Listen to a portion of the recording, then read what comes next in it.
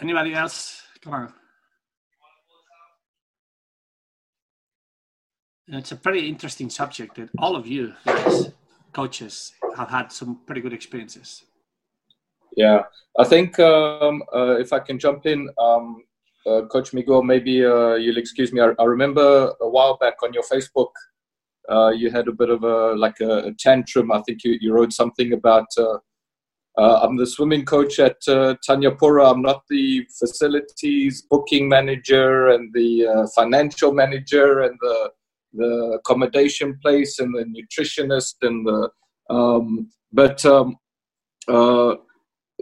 I felt quite empathetic towards you because this is my opinion in swimming more than in any other sport and perhaps more than in any other job. I feel that the type of people that we are as swimming coaches, we give more of ourselves towards our athletes or our community, our athletes, our parents, our staff, and the more we give, the more we're expected to give. Especially now, like this COVID period. Before the same, like where I've been doing, I've been managing I've been coaching my team. I've been managing my staff. I'm HR, I'm a finance, I'm running a budget. Suddenly I'm a nutritionist and a psychologist and a physiotherapist and a dry land strength and conditioning specialist. And now I'm a IT Zoom specialist. And you give and you give and you give and you give and you give. And the more you give, the more everyone sort of expects. You get very little in return other than that sort of innate intrinsic pleasure. And then the same like what you said about Coach Ivan. I mean, I know Ivan well, and Ivan and I think quite similar in terms of our mannerisms around the poolside, especially at competition. We're very loud, and I personally I quite like it. We're quite emotional people. Some of the coaches here in Singapore feel like there's almost a competition between me and Ivan, who's like the more emotional coach on the side of the pool. He's had some meltdowns. I've had some meltdowns. Apparently mine was the biggest one that there's been. But I find that the coaches like Ivan and definitely myself, like we wear our heart on our sleeve. Like what you see is what you get. And it's quite an honest portrayal of who we are, rather than the people who are quiet in the background, politicians. You never know, you never quite know where you stand. But that sense of what you've spoken about, giving and giving and giving, and trying to understand exactly various people's motivations as to when they approach you. For information or for work or exactly what it is. I feel that's quite special to us as a swimming coach, because I've not noticed it in any other profession. I'm a school teacher and by profession, and I've not noticed it in school teachers, although they are very giving people themselves. But in terms of the swim coach on the poolside, or sort of involved in swimming 70, 80 hours a week with huge amounts of people. And I think that's quite special in terms of what we do and how we do it. And definitely trying to figure out other people's motivations when they do approach you for information or for help or exactly what it is that you get to. You get to a point where you've given so much that you become a little bit more cynical, I think, as to what really is going on behind the scenes. So, yeah, Jill, I totally agree with you, and I love the way you say passionate people that get a meltdown. They are the best, because you see them coming, and you have to forgive sometimes those little things, because I absolutely have meltdowns myself. But I know it ended there, right? People, kind of like a genie. You drop them and they come out of the bottle and make a big fuss, and then they go back, and that's it. It's done. But I also want to point out something that I've always thought. There is some of the coaches that I admire the most. They're older than Sergio, but very much like him in character. I met Eddie Reese for the first time in 1990, and he was the nicest guy. And he's still the nicest guy.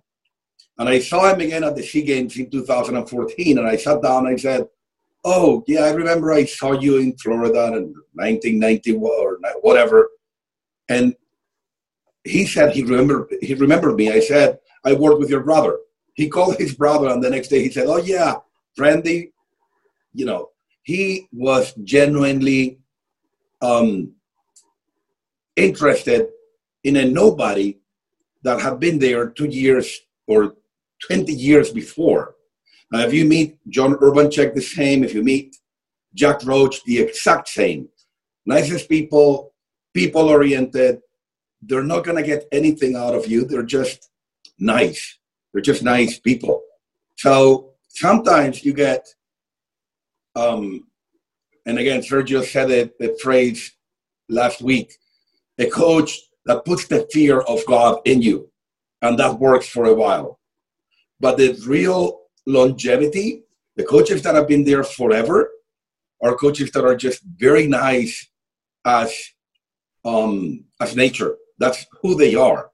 They will bring you home. They will feed you their food. They will take you out, and they will tell you what they think. And they will do that with the cleaner, and they will do that with the mother of the kid that has struggles paying. So, and that's why I think we're a very close-knit community.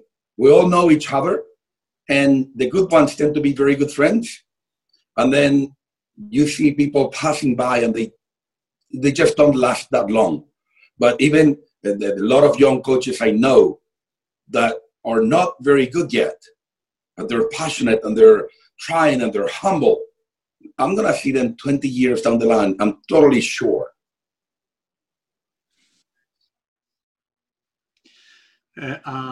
Miguel, thanks for sharing that. I'll tell you one thing.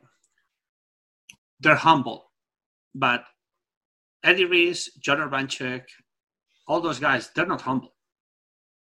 They're not. They're very good people. And they show, they're not humble. They show you because they're not faking it.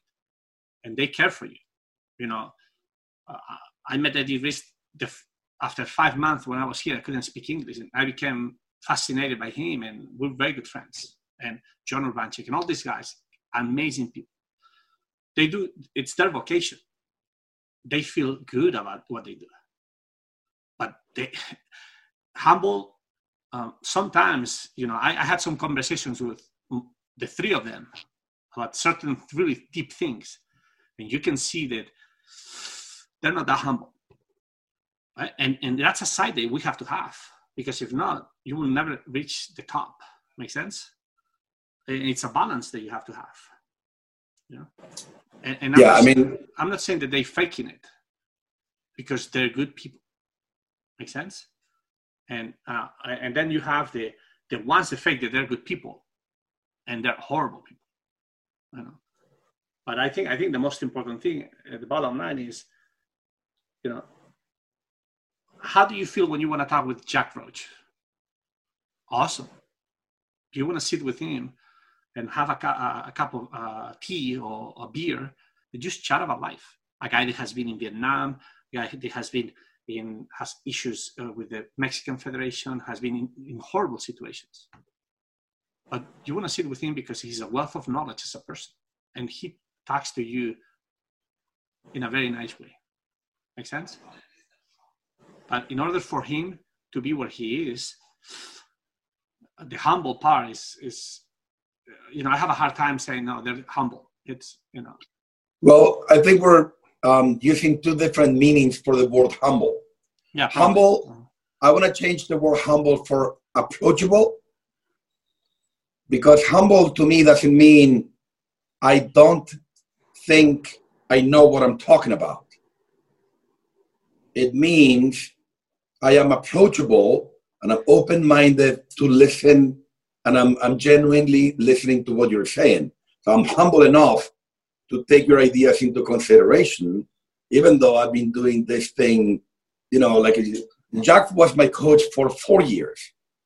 And when I met him, I felt he didn't know as much as he knew when I left, because he was the assistant for Mark Schubert and then for Steve Baldwin, and he grew during those years.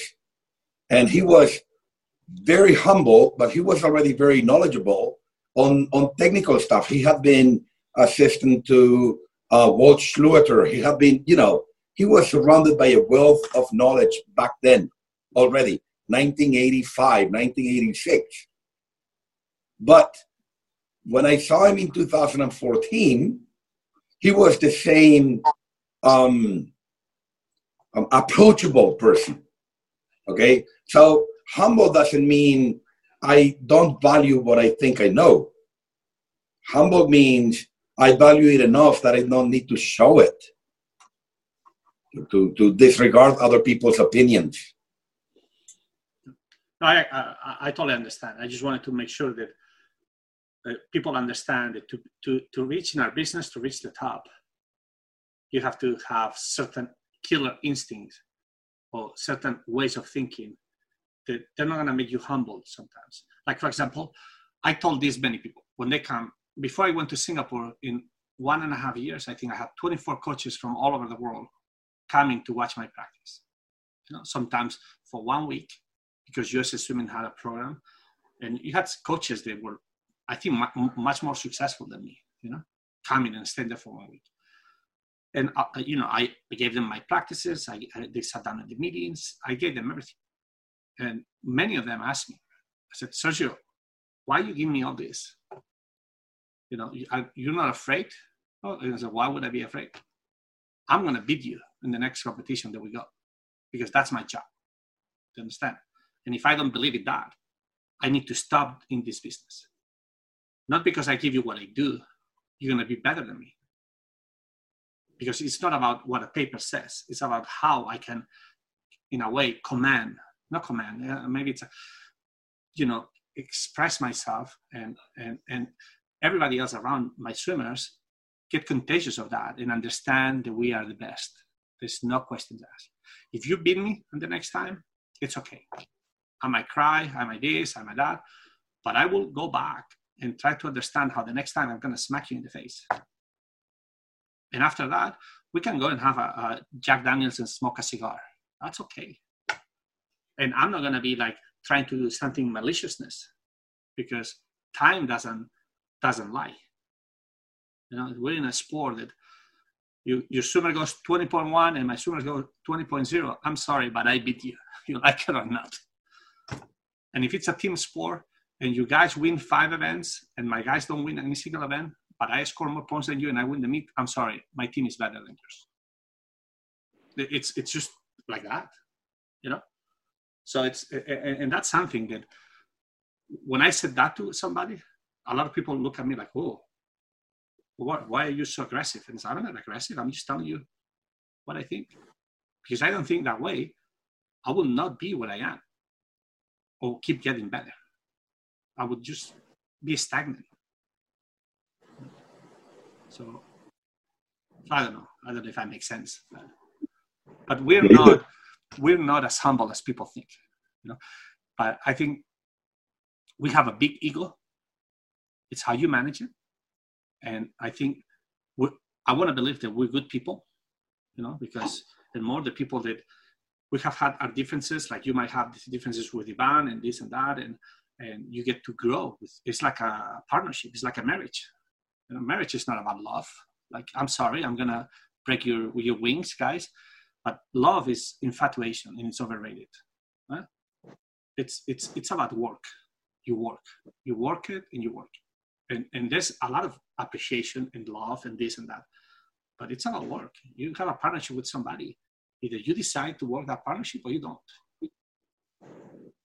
And, when 2 kids are all in love, and then they break out and they don't talk to one another anymore. They break out because the boy was looking at some other girl in a way that the girl didn't like. Are you fucking kidding me? We cannot work those differences just because a boy and he's immature. You know what I mean?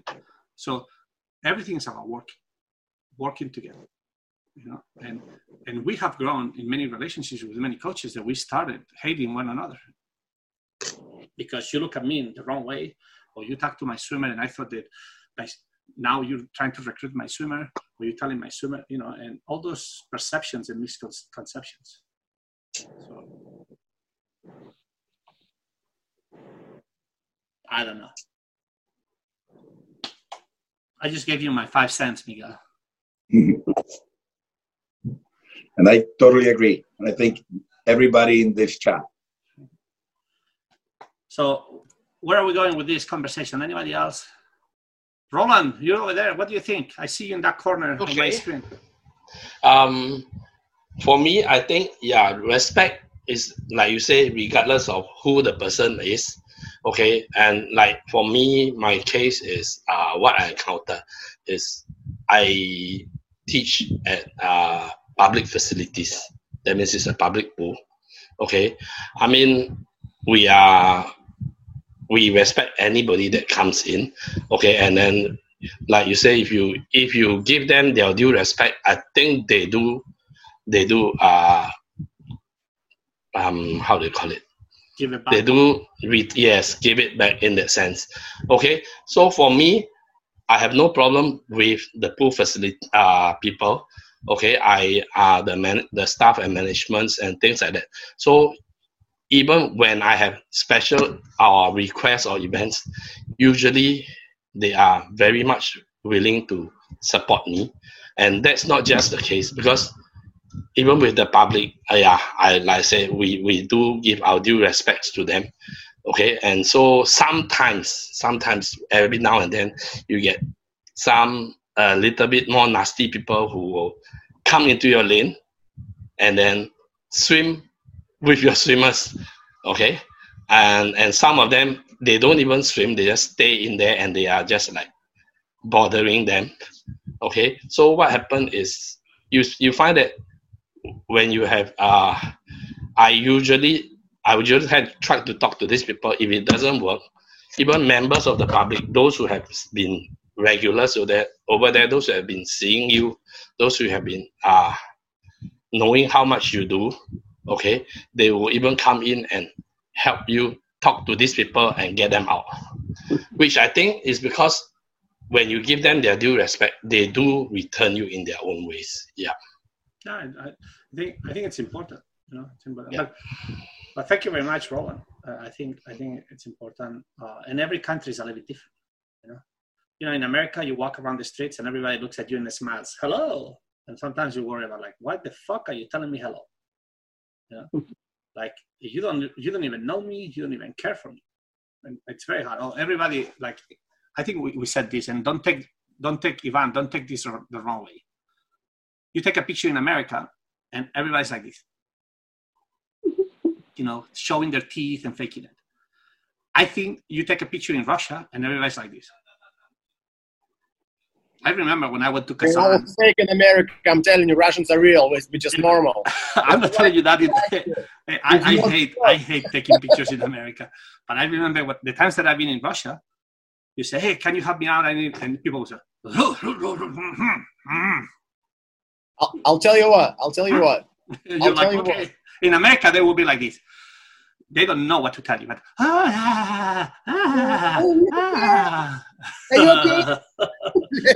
but those are cultural different things that you need to know, because if you're from America and you go to Russia and somebody doesn't smile to you, and you don't know that, you get conflicted, you get upset. Sergio, hi. Hey, how are you? I'm good. That's what I wanted to say. Like, you see, you asked me how am I. I think you mean it. You want to know how I'm doing. But I think most of the time when people ask, how are you? It's just some sort of like words that they want to use just to include to their highs, you know? Oh, absolutely. Absolutely.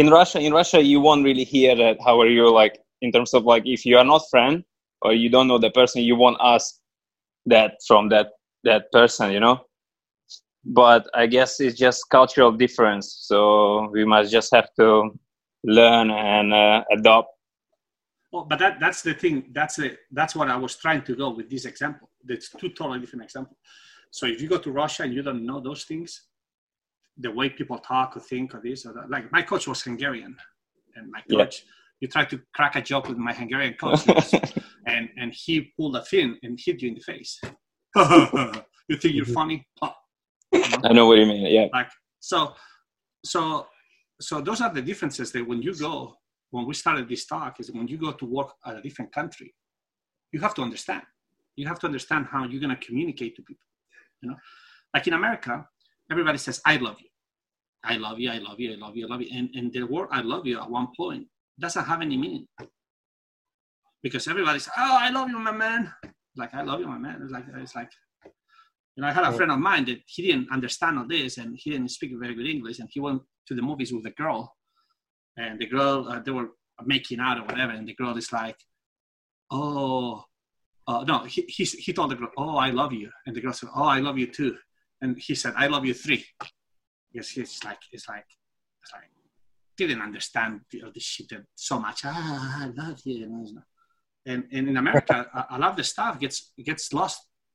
And for sure in your country, there's other ways, you know, that things get lost, you know, or have different meanings. So if you want to be successful when you go to a different country, what you got to learn, the first thing that you got to do, understand who you are, understand your philosophy, but understand that you have to learn how people think.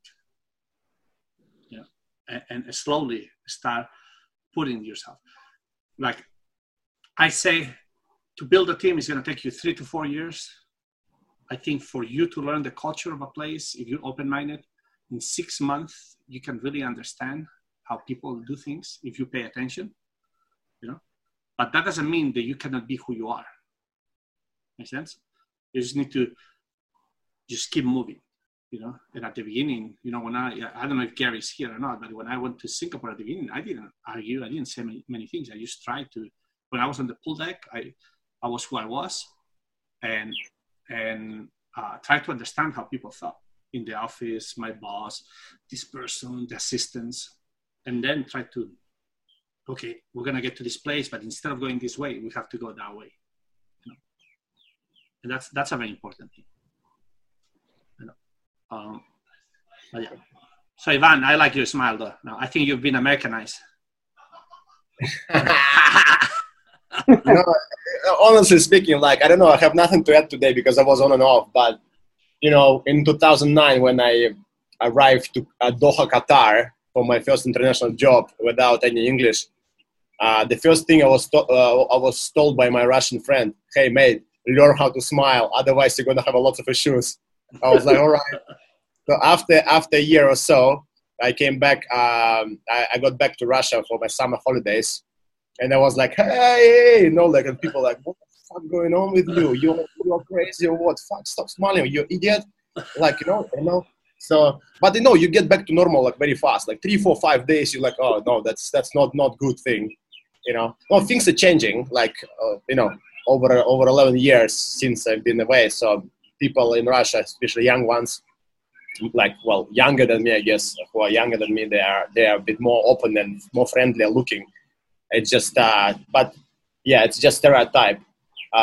We even have a saying in my language, smile without reason. I mean, it's a straight translation. Smile without reason. Means you have some mental issues, you know. So, you know, that's how I was told when I was growing up. Like, what's the point to smile and behave like I behave maybe now during competitions? But I actually found. I wanted to a little bit go back to like what Gil was saying. I really found that I like to be like that because I'm celebrating, you know, I'm there for my children. I've been waiting for this moment for so long. I've been coaching them twice a day. I was doing my best for them. And you can't tell me how to behave. I know I'm in different in the cultural system, etc. But and I've got a couple of warnings in the past already from local coaches and from actually also from international coach.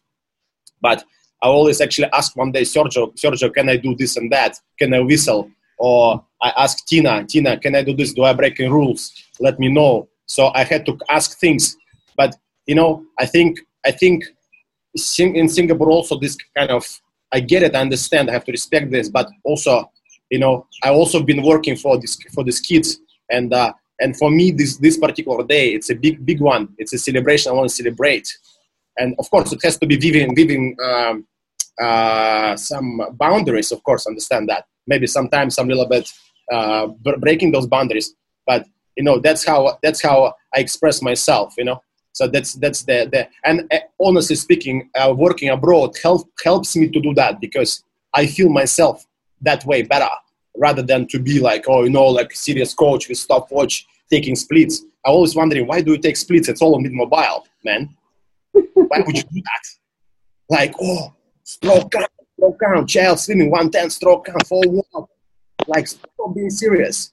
The only what I want to hear, I want to hear your coach is happy, and like things are good and parents are happy, everyone's happy, celebration. That's I found that it is the best formula for me working in international school with this particular children I have. When I come competitions and I stressed, paper didn't work very well, maybe we didn't rest it enough, or we rested a lot, or I start stressing. As soon as kids can see, that's it. Rubbish swimming, rubbish performance, rubbish atmosphere. Parents texting me, coach, what's wrong with you? What's wrong with you? I just a little bit changed my behavior and everything collapsed. And then what was happening in the past, someone comes to me, stop this on Facebook. First year in Singapore. This post on Facebook by local coach. We have to ban this coach. He has to be banned from swimming. Who is this guy? Yeah, so I was like, whoa, stop it. Come on. I'm sorry. Who do I have to apologize? I was very worried about this. But then I asked my swimmers, a couple of them, I asked this question. I said, it was just only 1 year or 1.5 years in here in Singapore. And I said, do you want me to, you don't like, I was investigating. So you don't like the way I behave and my attitude during competitions? And she was like, oh, no. We all like it. We all love it. We want to have this, And I said, and she said, in Italy and Spain, people do that. So it's totally fine. And so then I was wasn't sure, and it's a bit hard. Like, it's a cultural stuff, but also people here must understand other people, how they, because for me it's a big celebration. Because what I see is 5:15 my alarm, and 7 o'clock I come back home, I eat, I see my children a little bit, I sleep, and that's how I live my life. And then competitions for me, big celebration, And then the way I behave, that's the way it is. I just a little bit about that, because for me it was very sensitive. I was I was told by many people not to cheer, not to whistle on the pool deck. I was like, whoa, what are you talking about? No, you cannot whistle. It's not allowed. It's illegal. I was like, are you serious? I cannot cheer for my kids. So what do you want me to do? I can watch the kids. You can film the kids, and I'll be home. Or I might go to the beach, and you can send me the tape. I don't need to be on the pool deck. And they're like, what? What are you talking about? It's like, yeah. It's like, I'm here to celebrate, to help them out, to cry with them. And it was very hard for me to understand that part of the culture. It was very hard. That's a big one. And and the parents, especially junior snack, it's disaster. I'm not longer coming because I always getting terrible looks from parents and comments. And then, it was a case where parents would ask me to move from my place because they couldn't take video of their child. Can you imagine? Swimming coach in my country, you are almost not approachable by parents. Well, this is also not good. But here, some random parent come to me, hey, can you move who you are? Move, it's my child swimming. So this is just explodes my brain, and I'm very emotional. I start panicking. I start getting angry, and I start showing my dark side, unfortunately. And this is where I lose control. Because one day I said, excuse me, it's my child swimming, this child training 8-9 times a week, and it's not funeral. We don't have to cry here, and we don't have to stay quiet here in silence. So this is swimming competitions. This is my day. I couldn't sleep last night. I was waiting for it. I was waiting. I was planning every second, every step. How I take my bag, I put my stopwatch in it, extra caps if someone forgot, this and that.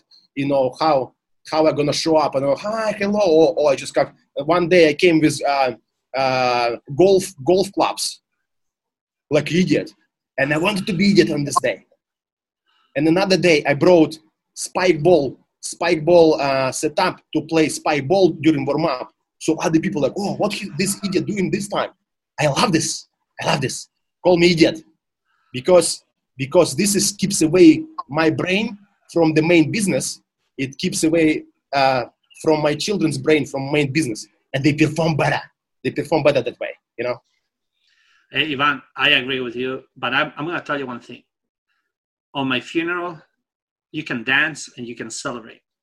I want you to cheer. I don't want you to be quiet. Maybe I'll send you a bottle of vodka before that.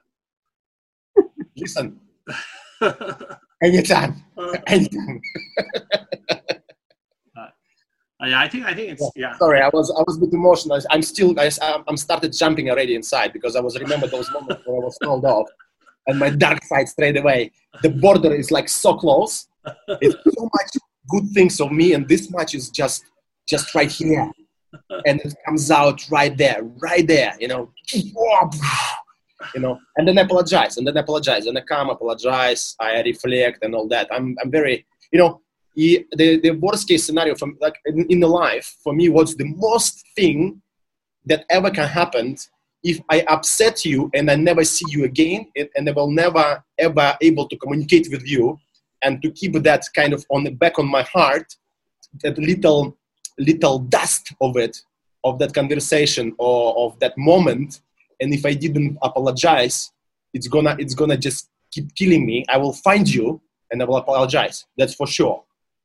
And so probably I did apologize in front of those parents for once, but yeah, that's my story. That's what I go through. You don't remember that incident you had with me? You never apologized to me. No way, man. No, that is not true. I was just joking. Yeah. Nah. Thanks, Ivan. I normally don't conflict with people I love, you know. I love your passion. I think it's awesome. I think you have a good heart. You have a dark side, and it's good that you know it, because we all do. And I think it's awesome that you can share what you love to do with your children and with their parents, with the people that you coach. So it's awesome. Don't change. Just keep getting better. And you know what's my last one I'm leaving. You know what's my favorite motto? It's for my PE department very often. You probably have seen that hashtag on one of my posts. Hashtag my job is to keep my job. It is. It is. Well, man. So, you know. That's awesome. So thanks a lot for sharing. As long as you get paid at the end of the month, I'm fine. But sorry, there's a little bit of dark side now. Sorry. Just keep the job, okay? Just keep the job. So you're doing an awesome job. But nobody else has anything, guys? Come on. It's been a great conversation so far. I love listening to people, and you know, like the emotion that we put as coaches, and what I think the bottom line of what we do is, empower people to be better. And whatever culture you are in, I think learning not to criticize that culture, and learning to accept it. That's for one reason or another. That's what goes on over there. And that there's good things that can happen with that, even though if at the beginning you don't understand that. I know I left Singapore after 18 months, but if certain internal things would have been the same, maybe I would still be there. And I don't regret all the conflicts that I had with Singapore. I think I learned a lot, and I learned a lot about the culture, and I think I grew as a person a lot. So Hey, Sergio, I have a question. Yes. You know, we talk about sharing and, you know, being open to people and, you know, like basically kind of like raising our levels up together. Have you ever encountered a person where you share and then you want to discuss, and this guy just keeps taking your information, taking your stuff that you tell, but they don't share back, and then they just keep using the things that you share, and then they just, you know, and in the future they kind of just start taking your swimmers, they start doing, you know, growing themselves without sharing with you at the same time? Yeah, I probably had over 1,000 of those in my last 20-something years. There's always people like that. And it's just a matter of like, it shouldn't bother you. You learn how to at one point, not allowing those people in, because you will see them coming. You know, at the beginning when you're young, if you have an open heart, sometimes we're naive. And no, he's a good person. You know how many times my wife has told me, you need to fire that person, or you don't talk to that guy is taking everything away from you. It's like, you don't know anything, that he's a good person. And then he really smacks you in the face and takes things from you. And you're like sad and depressed. I think it's part of growing up. I think you'll figure it out. I think you cannot condition yourself of what you like to do for these people that at the end of the day, they're not gonna, they might get ahead of you for a little while, but they're not gonna keep climbing up. They will not. They will crash. And at one point, they're gonna be more lonely than, you know, I don't know if this is appropriate for this talk, but in my opinion, one of the only really things that we have in life, you know, it's not money, it's not a house, it's not a fame. I think it's the relationships that you create and how you can sustain those relationships. You know? I'm not at that point when and I haven't been in a situation where I'm in my deathbed thinking about the end of my life. But I want to believe that I have created good relationships, that's what makes me feel good. You know, I have great friends from Singapore, and every once in a while I'm smoking a cigar outside the house, and I send them a picture, hey, how are you doing? And this and that, and we chat for a little bit, and maybe we spend 3 months without talking, you know, but we have that relationship that I know it means something, you know what I mean? And so I think that's important, you know, I have, Miguel is a very good friend of mine, and sometimes I don't talk with him for a month, but that doesn't change when we see one another, we have the same relationship, you know, and that's a very important thing, you know. And I'm not saying that if something happens to me or my family, that I want Miguel to help me out, or I want some of these people to help me out. But I know that people like that, because you have created those relationships, will be there to even emotionally to help you. So that's a very important thing. You know, and that's as a person, it's something that you have to think. So.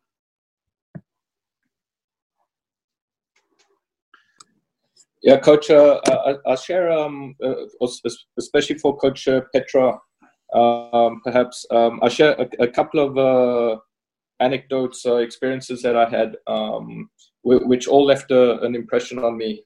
One, when I left the UK to go to the US, I had a job as an assistant coach at the university in San Diego, and I arrived in San Diego. I think it was Tuesday or Wednesday morning, and the very next day, the U.S. Nationals in Irvine had begun. This is about, I think, 5 or 6 years ago now, and I went up to the Nationals and watched the Nationals. I remember watching. I think it was Elizabeth Beisel. She slipped off of the blocks in the final, and started about 15 meters behind everyone, and still managed to come back in third place, I think, at that time. But 1 or 2 days, I'd been in the US 2 days, I think, and I was at the US Nationals, and that evening, I think it was my second night at the Nationals. That evening there was a dinner. And I'm this young coach, assistant, and at the dinner table in some fancy restaurant,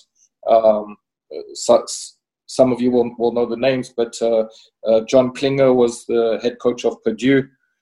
Dan Ross was the head coach of the men's team at Purdue. There was the coach of Notre Dame University. Anthony Nesty was sitting at the table, and Greg Troy was sitting at the table. I couldn't believe it. I was like a kid in a toy shop. All these famous coaches. I was this young guy sort of sitting there at a table, and I didn't know what to say. I was quite overwhelmed. And the head coach who I was working for at the university, he's like, Gil, here's your opportunity, chat to the guys, But I was so humbled or I think intimidated. Anyway, as the evening was going on, the guys were drinking a little bit more, and the food arrived, and Coach Greg Troy was sitting across the table from me, and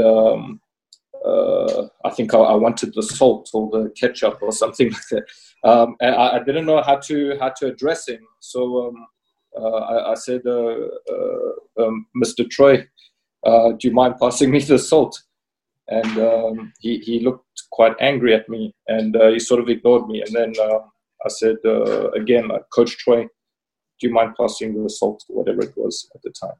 And he looked at me and he said, Coach, he said, you never fucking call me Coach Troy or Mr. Troy ever again. You're a coach at this table, and to me, you call me Greg. And that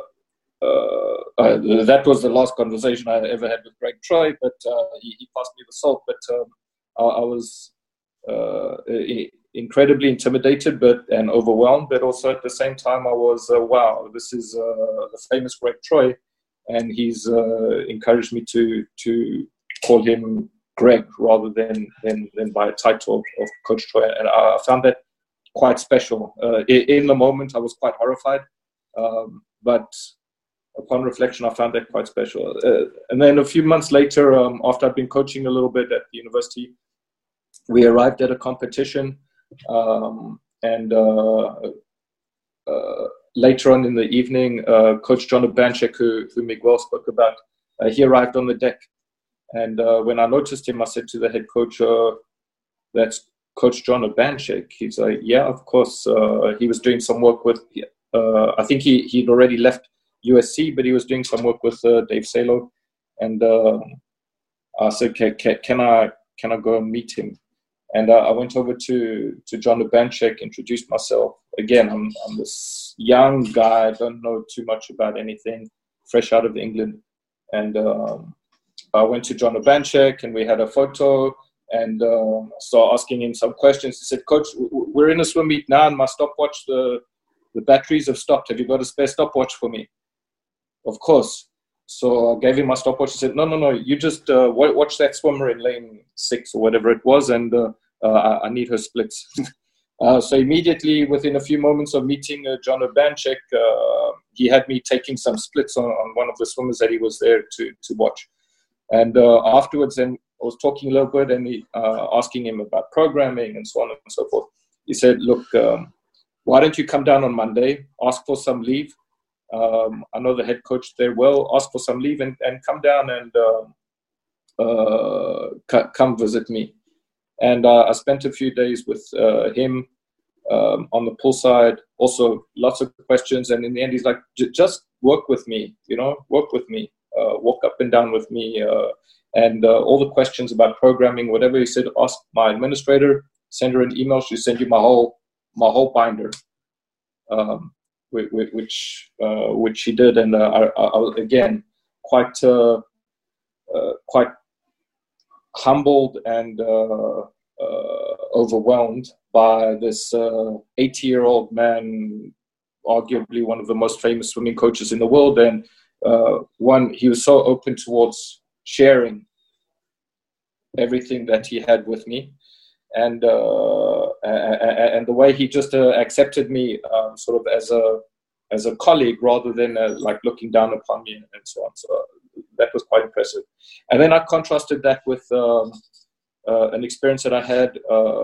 Some of the coaches here know that I coached Cameron Vanderberg as a young age grouper, and I'd already left South Africa for England, and Cameron was working with Dirk Langer at the time, and I had come to South Africa for a short holiday to visit my parents. I said, Cameron, can I come watch your session one morning? It was freezing. South Africa is a hot country, but in the winter is cold, and it was July, maybe 6 or 8 degrees outside, and Cameron was swimming with Coach Dirk.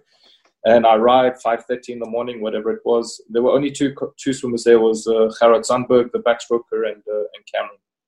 And as I arrived, Cameron said to Coach Dirk, "This was my age group coach," and so on. He looked at me, shook my hand. He said, "Hi, Coach. Welcome. I'm extremely busy right now. Any questions you have, please ask my assistant." I was quite, to be honest, I was quite frustrated and disappointed with that. And again, that was about the full extent of the experience that I had with Dirk Langer.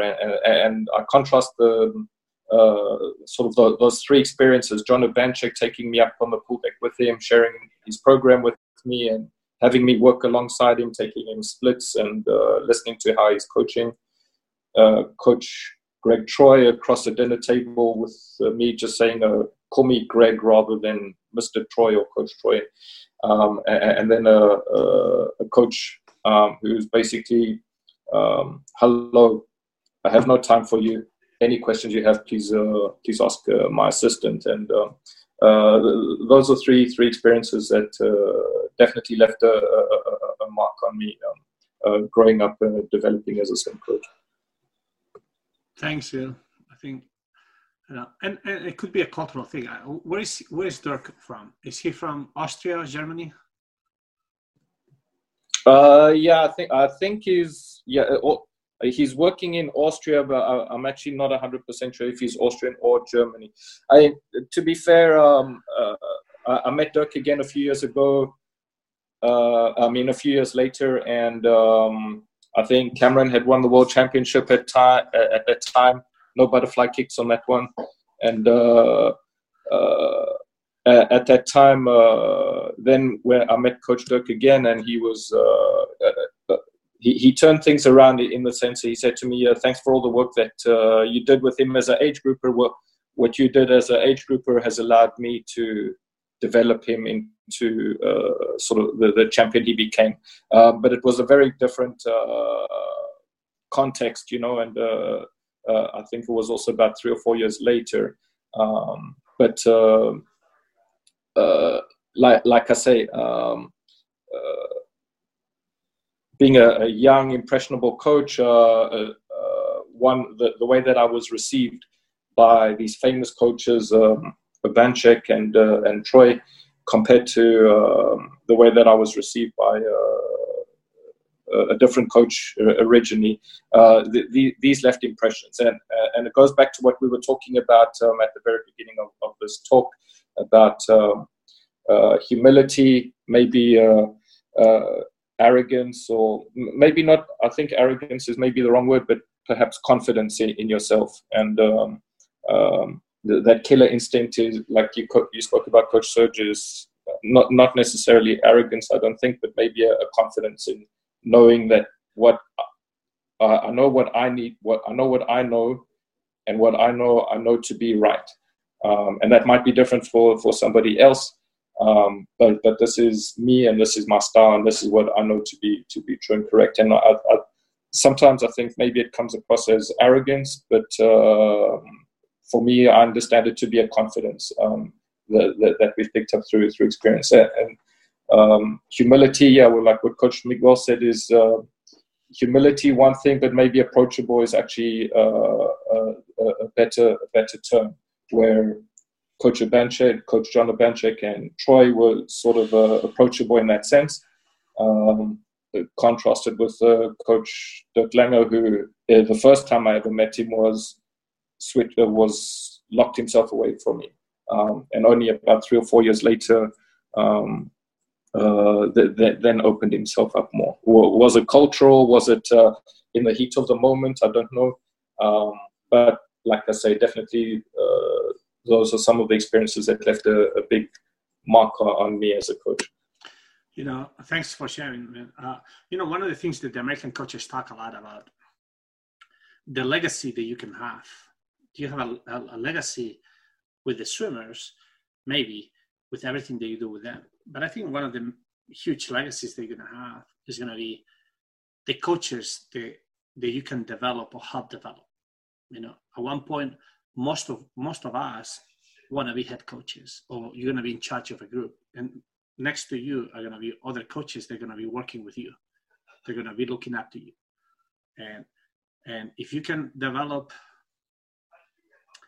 20 coaches in the span of your life, they can coach at a high level, not just swimming wise, but treating people at a high level in 20 different places and have influence in so many different coaches and so many different kids. You've changed the world, and that's your legacy. It's not the legacy of like world records. Who the hell cares about world records? We do for a moment. We really do. But at the end of the day, you really want to have your legacy is going to be that. It's the coaches that work with you. Right now, I'm a very young coach, but I have at least 12 of my ex-swimmers. They work with me. They have worked with me, or that I have been able to mentor, and they're coaching at a high level in some place. And at a high level, not just coaching good swimmers, but developing good programs and putting a safe place for people to do something that they love. And that's something that you have to think about. You have to think about the legacy that you're going to leave in a selfish way too, because you might think, well, Sergio, why do you think about your legacy? Well, you call it legacy, or you call it like tradition or thought process or whatever it is, the influence that you can have with people. And that's a very important thing, And I think many coaches, the coaches that you mentioned, like John Urbanchek and Craig Troy, or even John Urbanchek and Craig Troy are two totally different things. Craig Troy, if he's in a bad mood, he'll tell you to go and fuck yourself. And John Urbanchek, he's not going to tell you that. He's just going to smile and this and that, because he's a totally different personality. But both of them are extremely competitive. And they really understand that the influence that they have on people is an important part of who they are. So, yeah. All right, guys, it's 11:41 for me, PM. So I think if nobody else wants to share anything or has anything, we can leave the next one for next week. If you guys want to talk, I think next week we're going to talk about budgets or like if I don't have it in front of me, but something like with all this coronavirus, if there's some piece of equipment or or things that you need to do to keep your team afloat, what will be the most important thing that you have? I can tell you right now, for example, that we've gone through different exercises through the school, like budget exercises. We already cut close to $2 million in the athletic department for things this summer. And now we're going through a different exercise that we're going to have to cut probably somewhere between 5 to 10 more million. So we have to think a lot about that, and how we're going to make ourselves efficient, and we're going to provide the best training situation, because a lot of things are going to be cut at least for a year or for a few months in our situation, So, but if you guys think about anything else that it's more important for you to talk, just email me. Say, hey, Sergio, let's talk about this, and and we can talk about that. Got it? Awesome. Well, nobody else has anything to say. Thank you very much to everybody. Thank you. Thank you. Thank you, Sergio. Yeah, you're welcome. Have a beautiful day. Thanks, Sergio. Have a good day, Sergio. Thank you. Good night. Stay safe, and for the Russian guys, smile. I'm just kidding. and we'll see you soon. Okay. All right. Bye bye. Thanks, Coach. You're Good welcome, night. guys. All right, have a good one.